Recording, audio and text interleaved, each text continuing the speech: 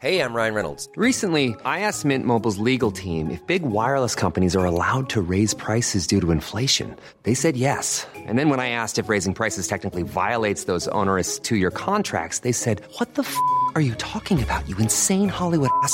So to recap, we're cutting the price of Mint Unlimited from $30 a month to just $15 a month. Give it a try at mintmobile.com/switch. $45 up front for 3 months plus taxes and fees. Promo rate for new customers for limited time. Unlimited more than 40 gigabytes per month. Slows full terms at mintmobile.com. The 80s Rewind Show podcast. It's time to bring you yet another amazing episode. And now, welcome your host, Rob, the face for Radio Burgess. Enjoy the show. Hello, it's the 80s Rewind Show with me, Rob, the face for Radio Burgess. How are you and how you doing? I hope you're well. I hope you're really, really well. Thank you for tuning in to today's show. Talking of that, I just want to say a massive thank you to Paula, who wrote in and said she really enjoyed the interview with Dennis Seaton from Musical Youth. She wrote in and said, I really, really enjoyed it. Now, don't forget, if you want to email in, you can email me at The 80s Rewind Show at gmail.com. Now, I'm going to do that one more time, so get yourself a pen, get ready. The 80s Rewind Show at gmail.com. So Paula wrote in and said, thank you very much. I really enjoyed the episode. Thank you, Paula, for that. And like Paula, if you want to say you enjoyed the show, or if you think maybe you should talk to this guest, email me and let me know. Or if you just want to talk some 80s, same place. So before we start the show, I've got to say a massive hello to my new friends in Germany, China, and New Zealand, of all places. There's people tuning in all over the world. So all is welcome. Welcome to the show. Thank you for joining me. Today's show, I've got a great guest for you. Oh, before I forget, if you go to the website, which is, I'm going to press a button again. www.the80spod.com. Grab your pen again. www.the80spod.com. On there, I've got a little link that says exclusive to site. And on there, the guests I've been interviewing have sent me some limited edition stuff that you can't get anywhere else. And that's the same as today's guest. So what you do is you go on there, pop onto the exclusive to site page, and you'll find some tracks that you can't get anywhere else. And today's guest sent us one. We've got the wonderful Peter Coyle from the Lotus Eaters. Me and Peter had a wonderful chat, and he's a lovely, lovely guy. I can hear my friend Jane telling me off now for saying, stop saying everybody's lovely. But it's true. Everybody's lovely in the 80s land. We had a chat about his early bands, where he used to wear a lampshade on his head. He'll explain that one to you. When he joined the Lotus Eaters, and when he was doing some dance music for a while, and what he's up to nowadays. I had a great time chatting with Peter. We had such a laugh. What a lovely fella. It's just, what can I say? Just check it out. It's great. Anyway, let's get to it. When you were growing up in the house, what sort of music was around? What was your parents listening to? What was you influenced by when you were? Oh, well, that's actually a really revealing question, because that is the heart of all artists. Well, in my opinion.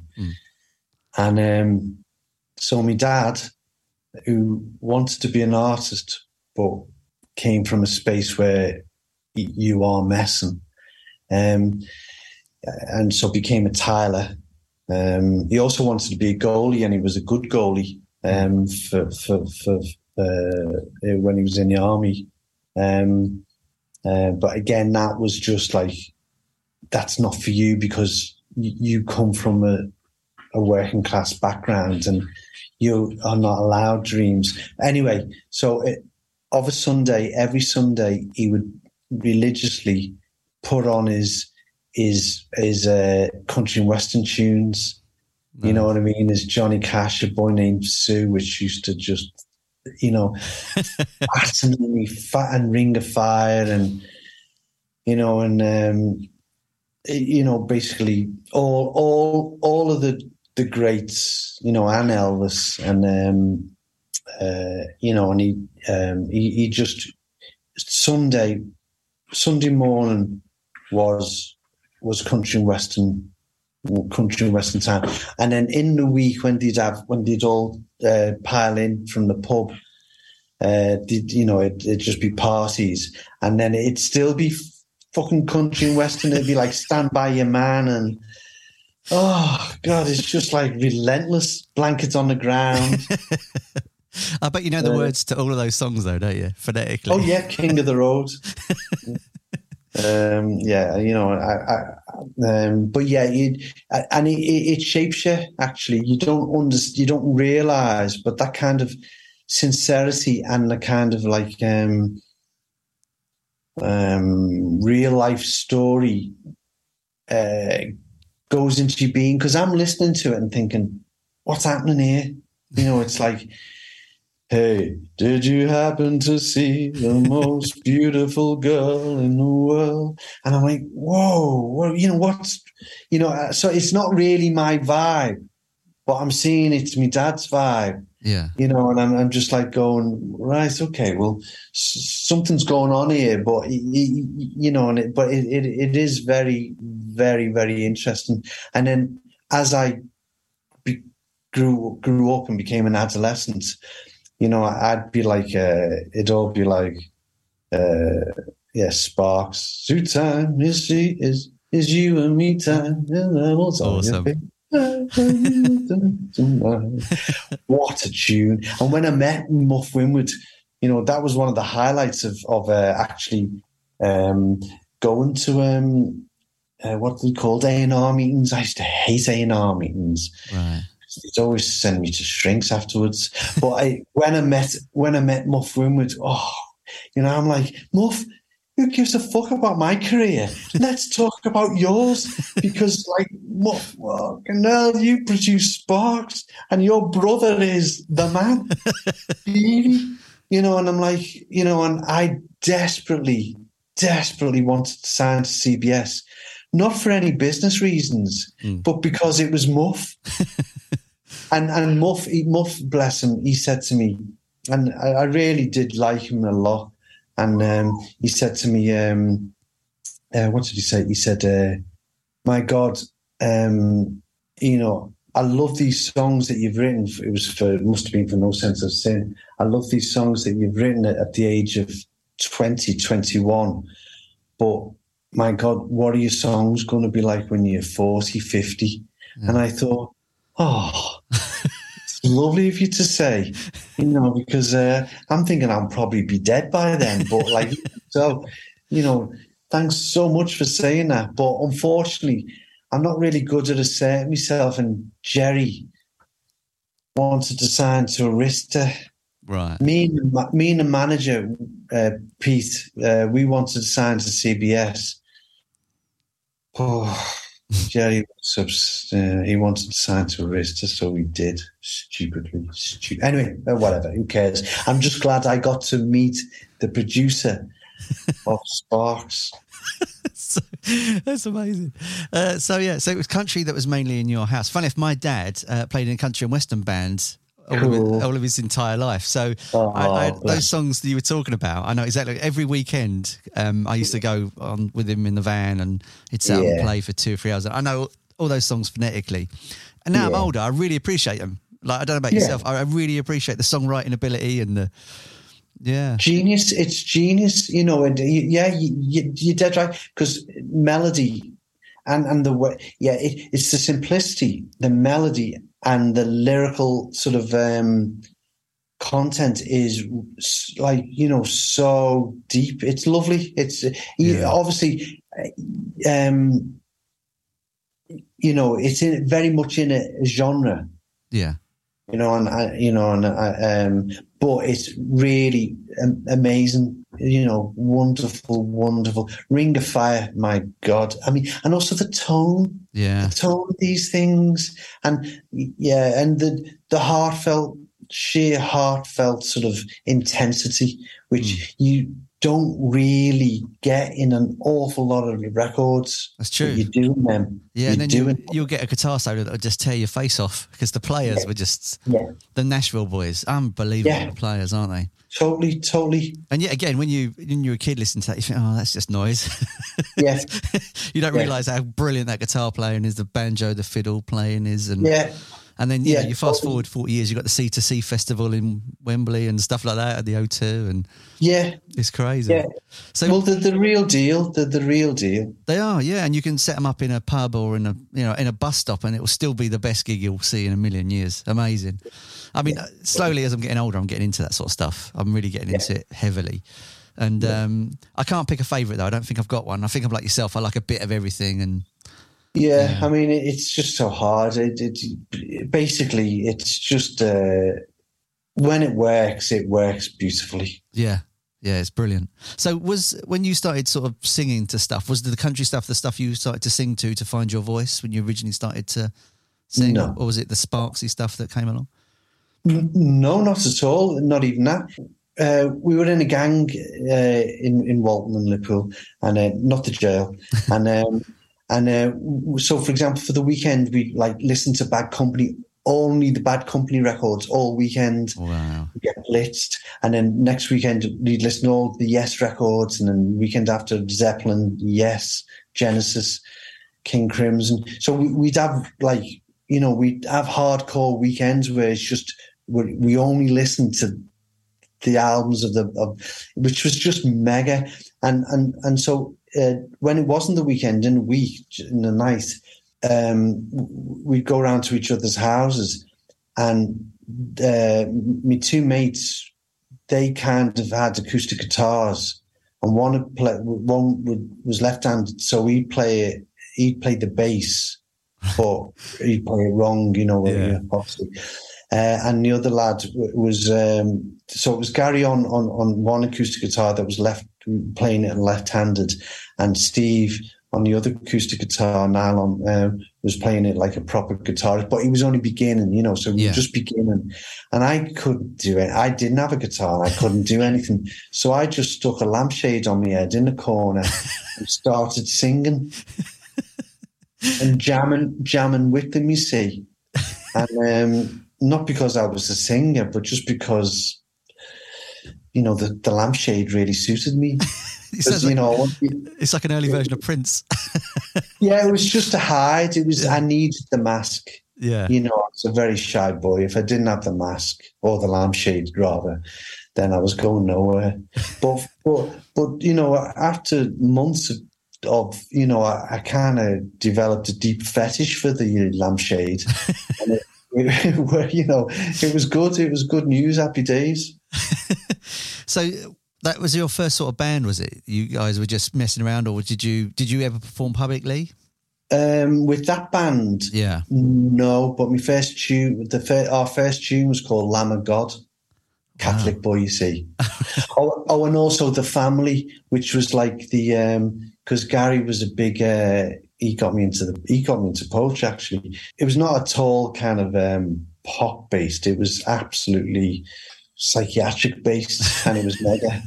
We loved it. We were happy.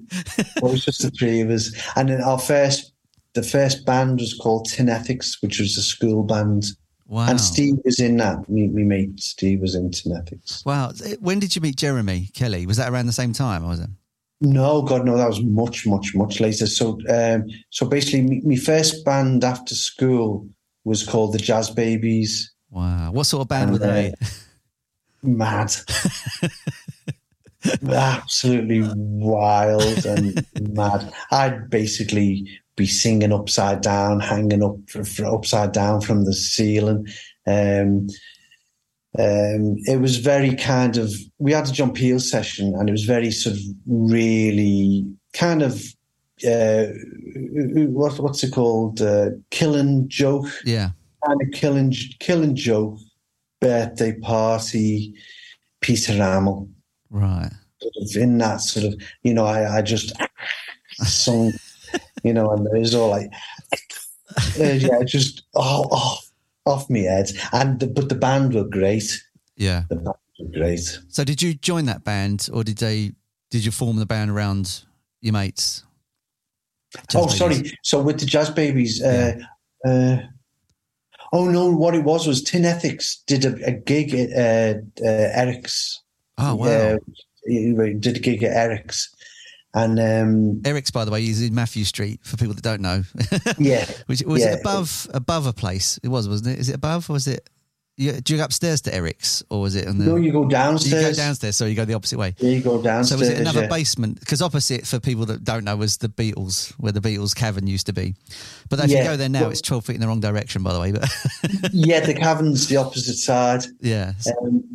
But Eric's was the original kind of like where I first saw Ultravox. Wow. Anyway, but I could only go to, what are they called? Matinees. Right. That's it. I used to go to the matinees at Eric's. So anyway, Tin Ethics, we did our first gig. Again, keeping the Catholic theme. One of the songs was called Good Friday. I think the first line of that was, Buddha's in the asylum. Very apt for today, actually. It's very deep for a young lad as well, though. It's a deep limit for a young guy. Thank you. I appreciate that. They always said I was deep. So we were called Tin Ethics. And that was, but the band, we all agreed after our A-levels, we'd all carry on the band, but they all went to, another classic song, Desolation in Oxford Circus. Another classic. But they all said we'd go to we'd all not go to uni because we all had places in uni. Right. I was going to do philosophy and theology in London, but I was the only one who didn't go to uni. They all went. They were all rather clever and intelligent and went to uni. So I didn't. I stayed on in the music, and Jazz Babies. Well, we weren't called anything, but they came to me and said, "Would you sing with us?" And I said, "Yeah," because they were proper. They were great. Well, so were Tin Ethics, actually. Yeah. I loved them. We were very much in a U2 mode, actually. Very much in a U2 mode.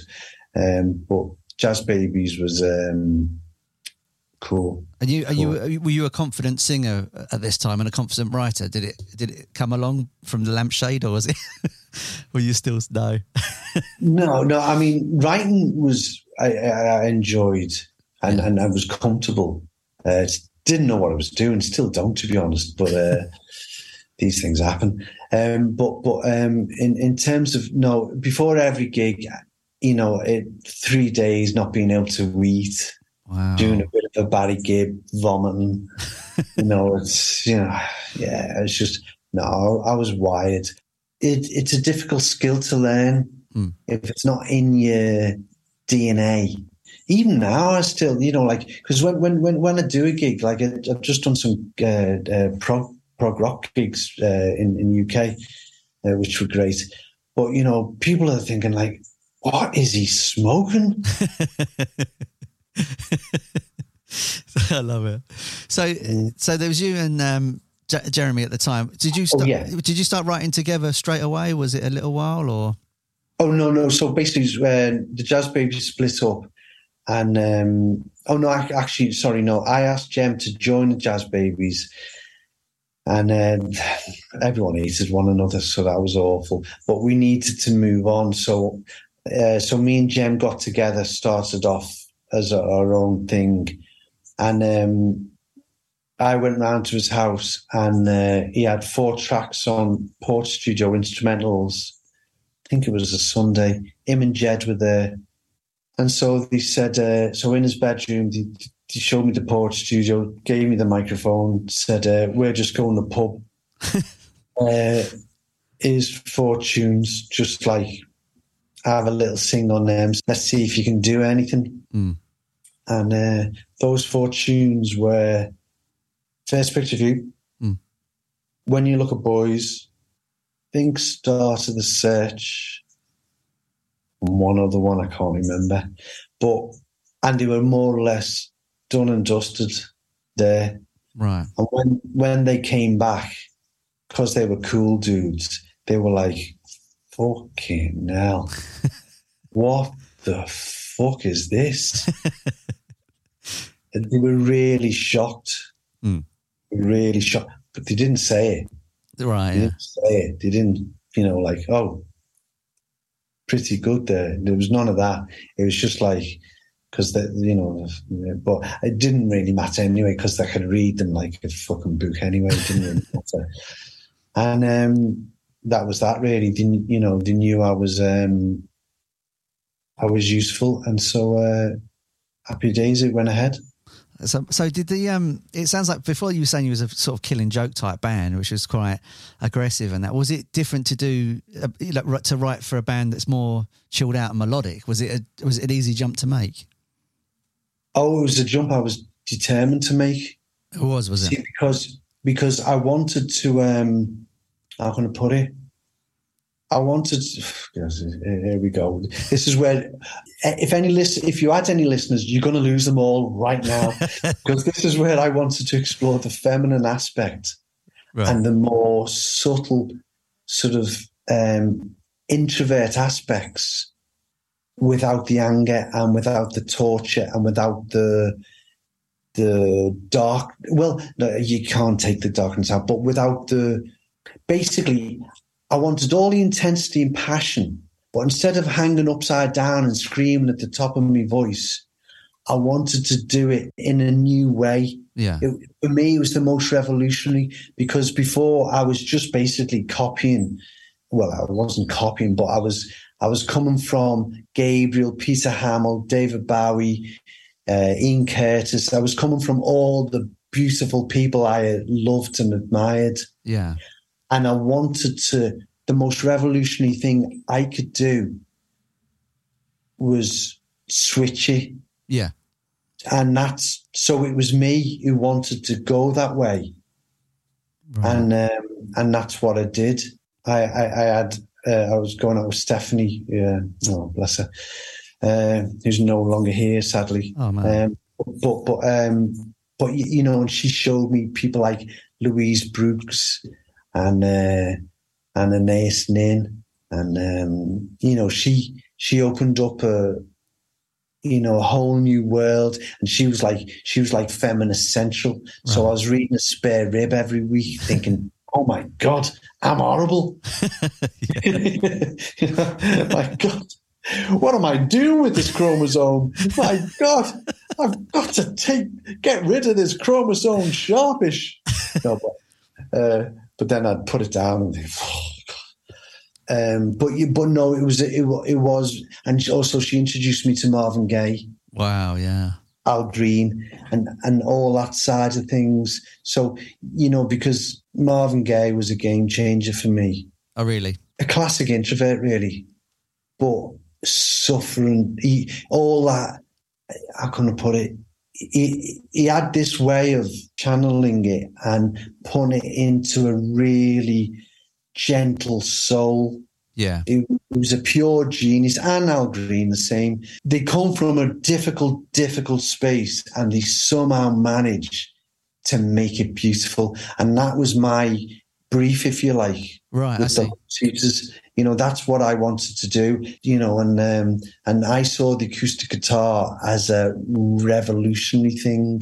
Yeah. And then that's when people started saying, oh, you sound like Neil Young, and what's the band from with Crosby, Stills, Nash and Young? But before that, before Crosby, there was another band the with Birds, all of them. or... The Birds, but all of them, all of those people were in the band, and they said I sound like him, and also the lad from I love his voice on the Pink Floyd album. He was their mate, Roy Harper. That's it, Roy Harper. Yeah, Roy Harper. Yeah. So it's amazing. It sounds like you would. Yeah, I mean, the brief sounds really, really good. It's kind of like Kate Bush, where you do these sort of beautiful songs with a dark undertone.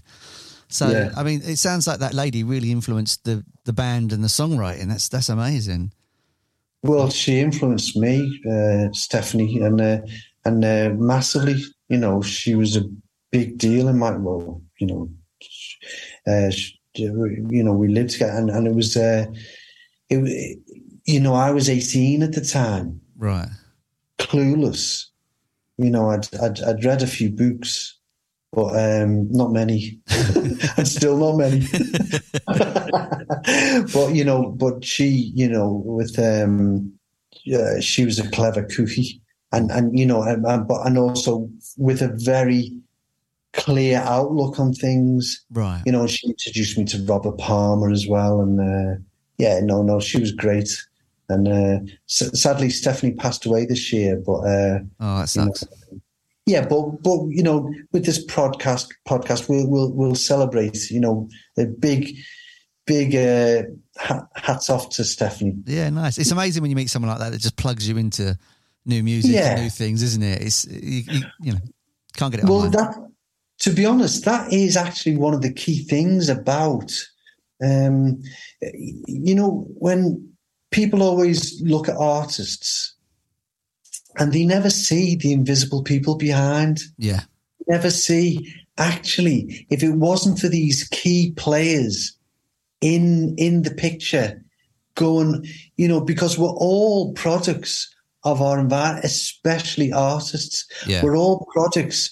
If it wasn't for our mums, if it wasn't for our dads, if it wasn't for our brothers and sisters, if it wasn't for these experiences and this, none of it would be. Yeah. We're very lucky, and it's all part of who we are, really.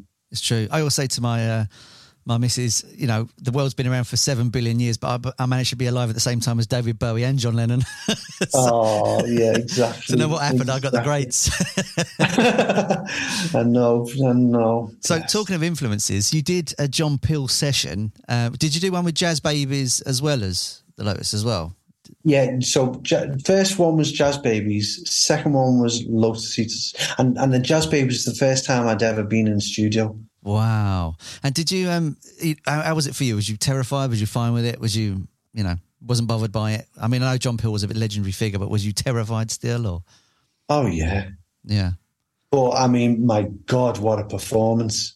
Yeah. My God, you can tell, I mean, it's parable. And what else? Let me soak it up some, I think. Yeah, I mean, it's so charged. Yeah, I mean, it really is. And I'd like a big shout out for David. David was the bass player. Rob was the guitarist for the Jazz Babies. David was the bass player, and Steve was the drummer. And they were all mega. I was sitting on their shoulders, really. They were older than me and just mega.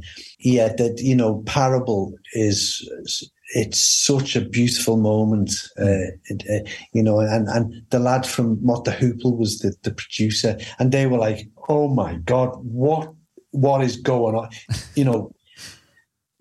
Let's. But it was a really beautiful experience, and so look. But I'd like to, a nice shout out to David Whittaker, because he's been a bit poorly lately, but big shout out to David. Fantastic. And how did get well, Dave? And how did this session come around? How did you get onto the John Peel show? Did you just send a record in, or a tape, or an EP, or did he see you live, or? Oh no, I'd send him postcards, just basically begging. I'd send him arty postcards, with strange words on it, I don't know. I'd send him a postcard, and it just had the word surreal on it. And and then the next day I'd send him a postcard, and it'd just have melon. Wow. If you got that now, you'd think you're mad, wouldn't you? Well, I know, to be honest, I wish I'd have photographed the postcards to John Peel. Yeah. So as I could see what, because I'd be on a plane. Yeah. And I'd send him a postcard saying, sand. I kind of get it. It's a one statement of what you're doing, like holiday, sand. I kind of get it now. Melon, I don't know, shopping. I don't know what melon would be. I kind of like it. It's kind of, especially in today's world where everything has to be shorter. Just one word postcard is there might be an internet site you should invent for that. I mean, because everything now is, we're all we're all corporate entities, aren't we? Yeah. We all have mission statements, and manifestos. It's all we're all like Mr. and Mrs. Coca-Cola, and I'm like, really, is that where it's at? I just want to make tea for Joni Mitchell. Yeah. Do you know what I mean? I just want to hang out, and just say, Joni, could I just mix you a little bit of red ochre here, please? I love it. But we live in a different world to the better days, as it were.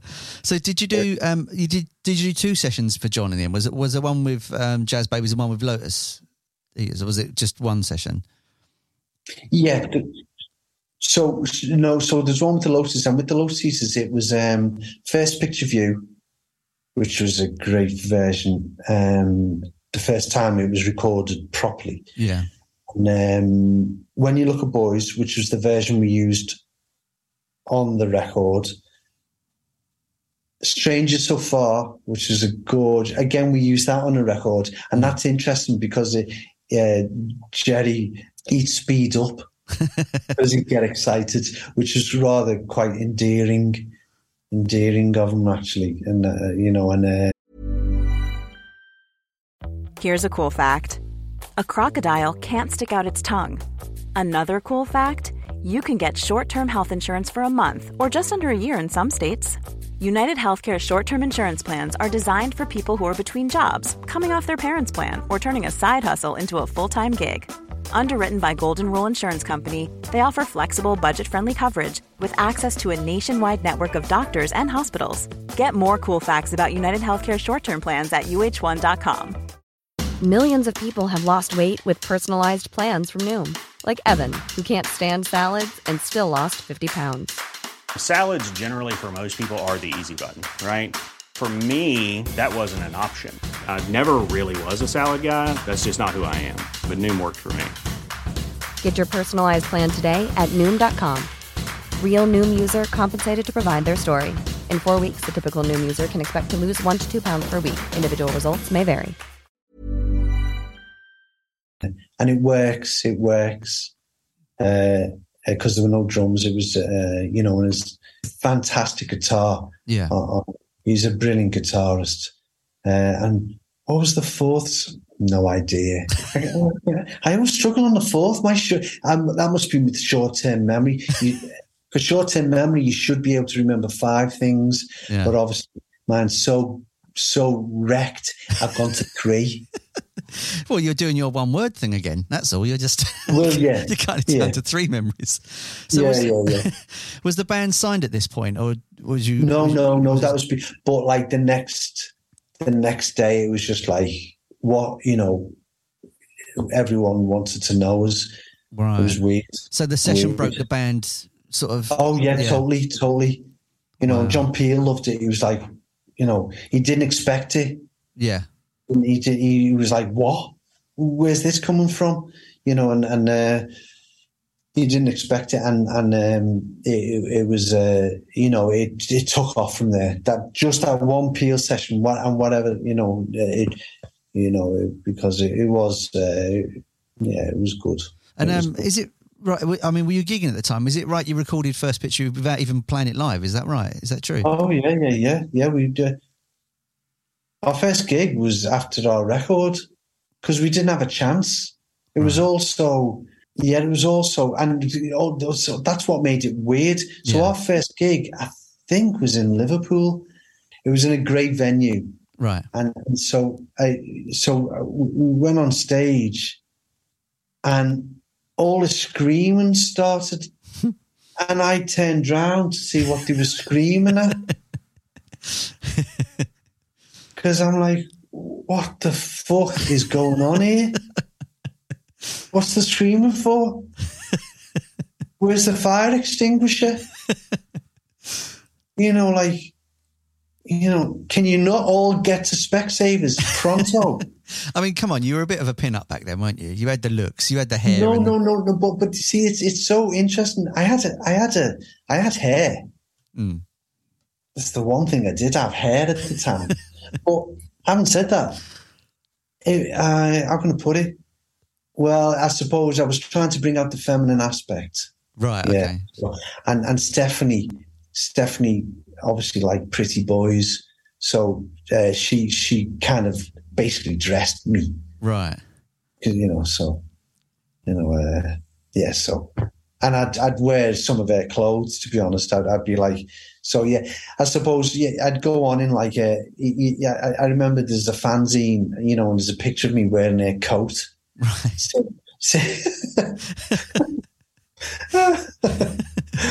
And I'd have like, she'd put kohl on me, and is it kohl? Is it what you put on your eyes and stuff? Oh, I don't mean, yeah. Whatever, but basically, yeah, she'd explore things, and I was quite happy doing that. And girls started to phone me up saying, "What's your hair like?" And I'm like, I don't even know. I'm not even interested. You know, I mean, it's interesting that you're a Bowie fan, and Stephanie was your Angie in a way, because you wore her clothes like Bowie did, and she put the makeup on you like Angie did for Bowie. It's amazing that you had the same parallel. Yeah, she shaped me in so many ways. She was. And although, you know, fucking Angie had a much more talented subject. That's not true. Come on. Stephanie was limited with me. But yes, Stephanie kind of like she's sort of she led the way, you know, and it was mega for me because it gave me like we go to supermarket, like, which was just great, and we'd have our what are those umbrellas called? Those Chinese umbrellas. What, the tiny ones? The kind of colourful ones, but like, so basically we're in downtown urban Liverpool. Yeah, Stephanie's looking at $1 million in a bob. You know, she's you know, just looks pure Louise Brooks, pure like $1 million, and I'm like a sort of double, and we're going, you know, we're going to Quick Save, and or you know, we'll go into Marks and Spencer's, and then Pete Burns will come in with Linda. Wow. You know, and the four of us are there, like at either end of the aisle, going, "Fucking hell!" You know, this is one fuck of an aisle. This is a pure art aisle. You know, this is like, you know, and so, you know, that was cool because obviously Pete and Linda were just seriously out there. Yeah, I can imagine. So ahead of the time, and so cool. I mean, I grew up in a place called Tilbury, which is like the Liverpool of Essex. So you've got to have some stones to dress and be that way as well, to walk around the streets going, well, this is me and I wear this, and because you know you're going to get hassle all the time, and people just want to punch you for looking different. I mean, did that ever concern you when you were, you know, wearing bits or did you not care? No. Well, I'm how can I put it? I mean, I suppose because you had Pete, that was worse. You could go. Well, yeah. You did not mess with Pete. Really? Was he a tough lad? It would take 5 to take him down. Wow. Bit like, I've heard Boy George is the same. I heard he's a tough old guy as well. Yeah. Well, yeah, because he's fucking massive. He's a big lad. Yeah, he's about 6. Yeah, he's a proper man's man. Wow. But Pete was kind of skinny. I can't imagine. But I suppose he had that wiry strength, did he? That would. No. Pete was built like a brick shithouse. Wow. Yeah, no. And with me, I was just how can I put it? I was just cleverer. Right.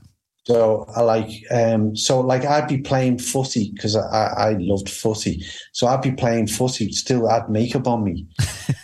And just hoping no one would notice, because that's the worst thing you could, you know. You could have took it off. Well, yeah, you try, but do you know how hard it is to get makeup off? Fucking hell. These girls, they don't tell you that. I mean, girls are just another level of like, no, it's really hard to get it off. All a proper, you've got to, you know. Eyeshadow and liner and yeah. Yeah, all that nonsense. It's just nightmare. But also, you know, like hanging around. I was good at reading situations and being able to kind of knowing when to leave. yeah, and also male bullies are not the most intelligent of beings, so they're rather easy to kind of like hoodwink. Is that the word? Hoodwink. Yeah, completely, because they're thick as pig shit. Sorry. Yeah. I might get cancelled, might I? Oh shit, never mind. That's all right. No, don't be silly. So, you got in the studio with Nigel Gray. And at the time, he's done The Police and Susie and the Banshees and Godley and Cream. I mean, what was it like? No, he hadn't done Susie yet. Oh, he hadn't done Susie at the point. Okay. Yeah. So what was it like just recording with Nigel? Was he a good producer? Was he hands-on? Was he... Oh, yeah, he was mega. He was mega. He was brilliant. I wanted to do the album with him, but again, Jerry... Nigel was brilliant, but Nigel wanted to kind of rockify the bass and drums. He wanted to pin it down to basically a rock sort of, and we were to be fair to Jen, we were trying to move away from that. Right. But having said that, I think it was a mistake not to do the album with Nigel. I would have been happy with it, but I mean, what a character! What a character! You know, so interesting, so wild, beyond what you would not believe. Awesome. I mean, sadly he's not here, but yeah, he had a lovely smile and he was so cute. And he, you know, when he got the bass player from Avalon, because our bass player, we didn't have a bass player. Right. Yeah, we just had the bass player. So we got a session muso in, and it was the lad who's not, again, he's not here either. Bloody hell, we're all dying, aren't we? He was the bass player off Avalon. Wow. Oh, and he was great because he was just a lovely man and he had his lovely beer belly and he was just like, and I'm just watching him play his bit and I'm just like, you know, and I'm saying, can you just play the bass line to Avalon? But he was a really sweet man, you know what I mean? He could tell I was clueless, knew nothing, and he was just speak to me, and I'd ask him about Brian Ferry, and he's just cueing him, yeah, you know, he'd just be like, yeah, it was just great. And Nigel Gray was just, you'd see the master tapes to like The Police, wow, and you're just there, you know, and just like. And he'd put them on, and you know, on the reel to reel, and you'd hear it, and you're just like, you know, because let's face it, The Police, one of the best bands ever, amazing. And also that tune that Nigel did was Spellbound with Susie. Right. What a tune that is! Because Budgie, what a drummer he was. Yeah, he lives around here, and Susie does. Susie lives near her. They split up now, I think. But the drum fill, the middle eight of Spellbound. So you're in the studio. No, I love it. So you're in the studio making No Sense of Sin. Was it a quick album to make? Was it a slow album? You know all the best. When are you moving into comedy, Rob? Fucking hell, mate. Was it a quick album to make? I want that on my gravestone. Was it a quick album to make? Fucking hell. I have to ask. I had about 3 fucking breakdowns during that album. Fucking hell. Was it a quick album to make? Sorry. That's all right. In short, no.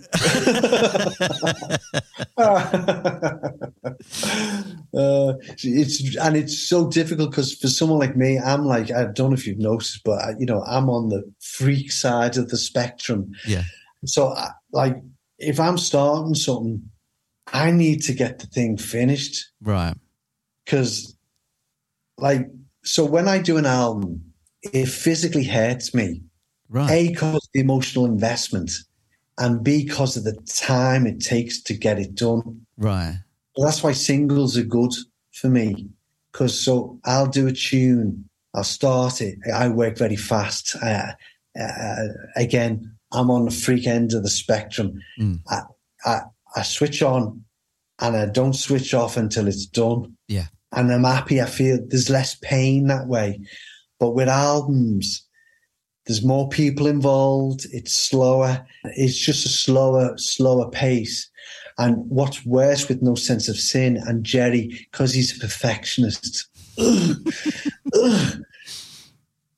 Don't ever hang out with perfectionists. Because they don't actually achieve what they're trying to. Anyway, well, that's neither here. That's a mute point. Moot point. Moot, as I think it is. Moot point, yeah. Although I do like the word mute point, phrase, mute point. Yeah. That might be, if John was around, I would send that lovely man a postcard and it would be mute point. Dear John, mute point. Love Peter and Robbie. Yes. Oh, bless him. He was a lovely man. Anyway, sorry, what were we talking about? We're talking about the album being quick to make and perfectionists. No, it was fucking laboriously long. Excuse the French. Because we had about 5 different producers. Right. I mean, bless him. Alan Tarney, fucking hell. We spent 4 days on a bass drum. Wow. What, just tuning it or getting the right sound? Just tuning the fucking... Stop swearing, Peter. Just tuning the ring out of a bass drum. Now, having said that, Alan, I do thank you because we recorded You Don't Need Someone New, which is a nice tune. You know, it's a nice tune. It's a really nice... but more importantly, we recorded Two Virgins Tender, which is actually a really interesting B-side because of such a weird lyric. Very Stephanie, actually. Right. That lyric, very Stephanie. And also you don't. But anyway. I mean, what I find interesting about the album, because I've been playing it, it's very contemporary for now. I think if you released it like now or like about 2015 when all the indie stuff was around again and really bouncing around when the Kooks are hot and all that sort of stuff, I think it would have, if you just released it and just said this isn't an album made in the 80s, no one would have known the difference. You know what I mean? It sounded really contemporary even now, so it's strange. Well, not really. I mean, please forgive the abject narcissism, but it was ahead of its time. I agree, yeah. So, yeah. I think it was. It was ahead of its time. And the level and degree of songwriting was really high. Yeah. There were not many people. So, for example, you know, like, because basically the Smiths and the Lotus Eaters, the Smiths won hands down, because they're much, much easier to like. But, and obviously really interesting as well. Yeah. Really, you know, lyrically fabulous. But I'm pretty sure he wasn't reading Brecht. Yeah. Whereas I was. Yeah. And so that was the difference between us. You know, I was far more, I was far more subtle, and also he understood the media. He was a journalist. Right. Okay. Beforehand, so he understood how things worked, the system. Yeah. But this charming man, what a beautiful lyric that is. Yeah. What a beautiful... I mean, lots of his lyrics are just sensational. I am the sun, I am the air. Amazing. That, lovely. I mean, double meanings. Brilliant. Absolutely brilliant. Yeah. Genius. I can only write a shopping list. Well, you never know. I'm sure you'll sort something. You know, it's coming. So did the... making the album and taking a while, did that cause tensions in the band that echoed later on, or was it one of those things where you sort of understood it was the situation that was causing you to go a bit crazy and stuff with each other? I never really belonged. I was never really a mate. Right. So I would always be in the back of the van reading Albert Camus. Jerry was a big personality. Yeah. You know, and very entertaining, very funny, you know, would have you laughing left, right, you know. But I was never really his mate, I don't think, ever. And Jed and Jerry were mates. Yeah. You know, so they'd be playing having water pistol fights and all this type of thing in the studio, while I'd be like in the drum booth thinking, fucking hell. Yeah. When am I going to get this vocal done to set me apart? Yeah. And so, And to be fair to them, I was a different fish to them. I was different. They were far more outward, far more confident. And that kind of pattern remained to the very end, actually. Right. Okay. So say, for example, with the Hertz, I think that's the last thing we did. I wanted to release the 12-inch as the 7-inch. Right. And but Jerry didn't. He wanted to release the 7-inch, and again, I think that was a mistake. Yeah, it was just bits and bobs. I mean, interesting. Talking about, we're saying it being contemporary ahead of its time. When I was listening to Out on Your Own, which is a great song, by the way. There's like a piano riff. I think it's a piano riff, but it sounds a bit like David Guetta would do. Kind of, because later on you moved into house music. Is that right? You were doing some bits and bobs of house music. Oh yeah, I did Eight Orgasms and G Love, which was was the biggest club in the country, and we had our own label and did loads of dance tunes. So did Slide One, and big tunes. Should have been hits. Yeah. So where did the sort of house music started come in for you? Because you've gone from a band and then you've gone into house. Did you hear from New York and stuff and go, I really like that, and it kind of developed, or was there a standard? Well, no. Basically, basically, I did an album after Lotus split, which is called Slap in the Face with Public Taste, which is really dark and down. Then to make, because I felt guilty, because I am a Catholic boy, I went in and I'd sacrificed 8 Orgasms with Shirley MacLaine almost straight away. Yeah. And that was a double album as well. And that I was trying to do a dance album. I wanted to do a Funkadelic Parliament album. Right. We did it while we were all wearing wigs. and it was just, it was a part, we had a laugh making it, but it didn't come out at all like a dance album. And so I then thought, oh shit, I've got to get me active. And then I was, because I was obviously career was wrecked.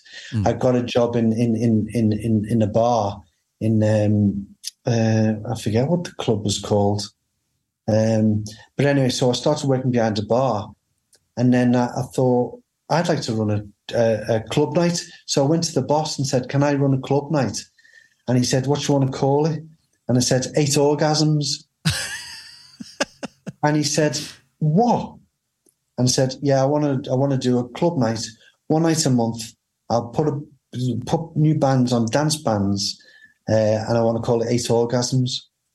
And he said, you are fucking mad. And I said, for the first one, I want Tony Wilson to come down and from Manchester and do a speech on why Liverpool's so fucking far behind Manchester. Because I said to the boss of the club, I said, because what I want to do, mate, is I want to set up factory records. Right. I want to set up factory records in Liverpool. Right. And this is my first move. Will you give me one night a month? And he said, you crazy, fucked up human being. Yes, I will. Good on him.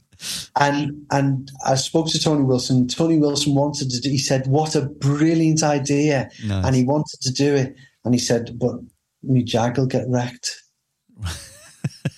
I can imagine, yeah. So, but anyway, but I got a guy called Gerald. Is it Voodoo Rage, that guy called Gerald? Voodoo Ray, that's it. Good man. So he did the first gig of 8 Orgasms. I got an art group in there that decorated it. They were called the F People, and the lad from the Pixies would come in. The singer from the Pixies, Frank, would do a television, he'd do a performance in front of the art piece. Wow. To be broadcast for his telly show, whatever it was he was doing, and because it was funky, and I basically put an ad out saying I need dance bands, to come in and do the first gig, because it's good, and it's a the dance club, and they were all Bunnymen bands. Right. And I said, we had a week to go for the gig, so to support a guy called Gerald. So I said, oh, fuck it. So we formed the Donny and Marie Handbag Revolution. And I was dressed in, well, you really don't want to know. But I was dressed, and I was basically, it was hilarious. So I was the most feminine singer imaginable, but the most, so I'd have my Donny Marie handbag and I'd have sweets in it, and I'd throw sweets out to the crowd and say, sweets bastards. I was the most macho, horrible, what's that word? Where I'm absolutely wonderful and beautiful, and you are just minions to adore me. Yeah. I was everything I hate about all singers. And I was absolutely adored. It's crazy, isn't it? I was gutted. I was gutted. You even wanted me to go on that Hitman and Hair. No way, with Pete Waterman and Strachan. I couldn't, because I couldn't trust myself to not attack Pete Waterman. I couldn't trust myself. Amazing. So I had to turn it down. I think that would have took off, though, if you went on there. I think you would have been a regular. Yeah, but I don't think, how can I put it? It scared me, actually. I learned an awful lot. It scared me because people really liked that persona. Yeah. Even like sweet people who should know better. Yeah. Sweet souls, sweet, gentle, feminist souls who should know better. They really liked it. and so it would have been really, it was very dangerous for me, because I may have started to have become liked. Yeah, I get you. But it wouldn't have been me. It would have been the death of an artist, actually. Oh, I see. It sounds quite deep, but it's true. And a lot of people don't understand that. But it's, until being there, you don't get it. Yeah, I mean, I get the fact it would have been, you're this sort of pseudo drag act, and it's, oh yeah, and I was in a band as well. Although whereas the songwriting's much more important, and your history with Steph is much more important than, when giving out sweets. I get it to a degree. The personality overrides everything. Yeah. Yeah. And the key thing about me is I actually have zero personality. The real Slim Shady has zero personality. I suppose as well. That'd be good. It could become dangerous to become addicted to that personality as well if you're so shy. Well, yeah. Yeah. Because it get you stuff. Yeah, I get you. Big time. Fucking hell. So over the years, you've done a few Lotus Eaters reunions and bits and bobs, and you've been touring again. Well, either way, you've been prolific still since you've started, and you're still making music now, aren't you, and releasing music? Oh, yeah, all over the place. So I've got an album coming out with, and he's got an OBE, actually. Ian, my mate Ian from Edinburgh. It's a poetry album. So, God, that's the theme, isn't it? Yeah. It's a poetry album, and it's called A Warm Moon, and I've done the music and he's done the poems, and that's coming out September 30th. And there's a beautiful booklet, poetry booklet that he's going to sell, which is nice. So was it a quick album to make? Well, it took about a year, but that was in amongst other projects. But that because it was just the two of us. That was a lot easier. Sure. And if people want to find out more about you and the album and them, see, where's the best place to go, and your tours as well? Where's the best place to find out the best information for you? Well, that's a very good question, that, Robbie. Would it be your website? Maybe was that the best one? Well, if I updated it correctly, yeah. All right. Okay. But yeah, you're right. I mean, I do my website and me Facebook and Instagram and Twitter, I do try to put all the releases on there. Yeah. So as not, but and I put my pictures up there as well. I do a picture every day, and but yeah, my website. If I do update it, I do need to update that, sugar. And what's the address for that for people that don't know what that is? PeterCoyle.com.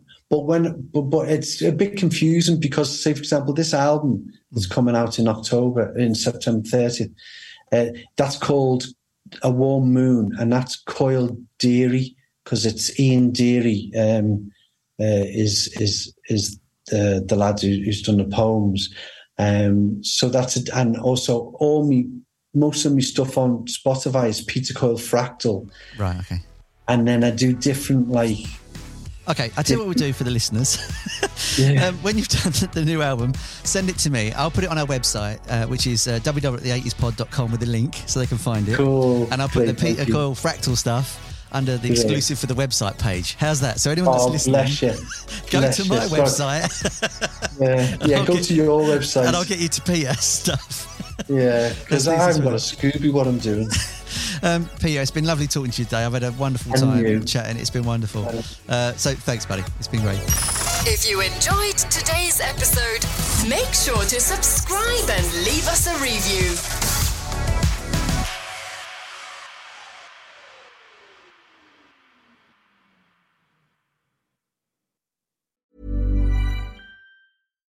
When you make decisions for your company, you look for the no-brainers. And if you have a lot of mailing to do, Stamps.com is the ultimate no-brainer. It streamlines your processes to make your business more efficient, which makes you less busy. Mail checks, invoices, legal documents, and everything you need to keep your business running with Stamps.com.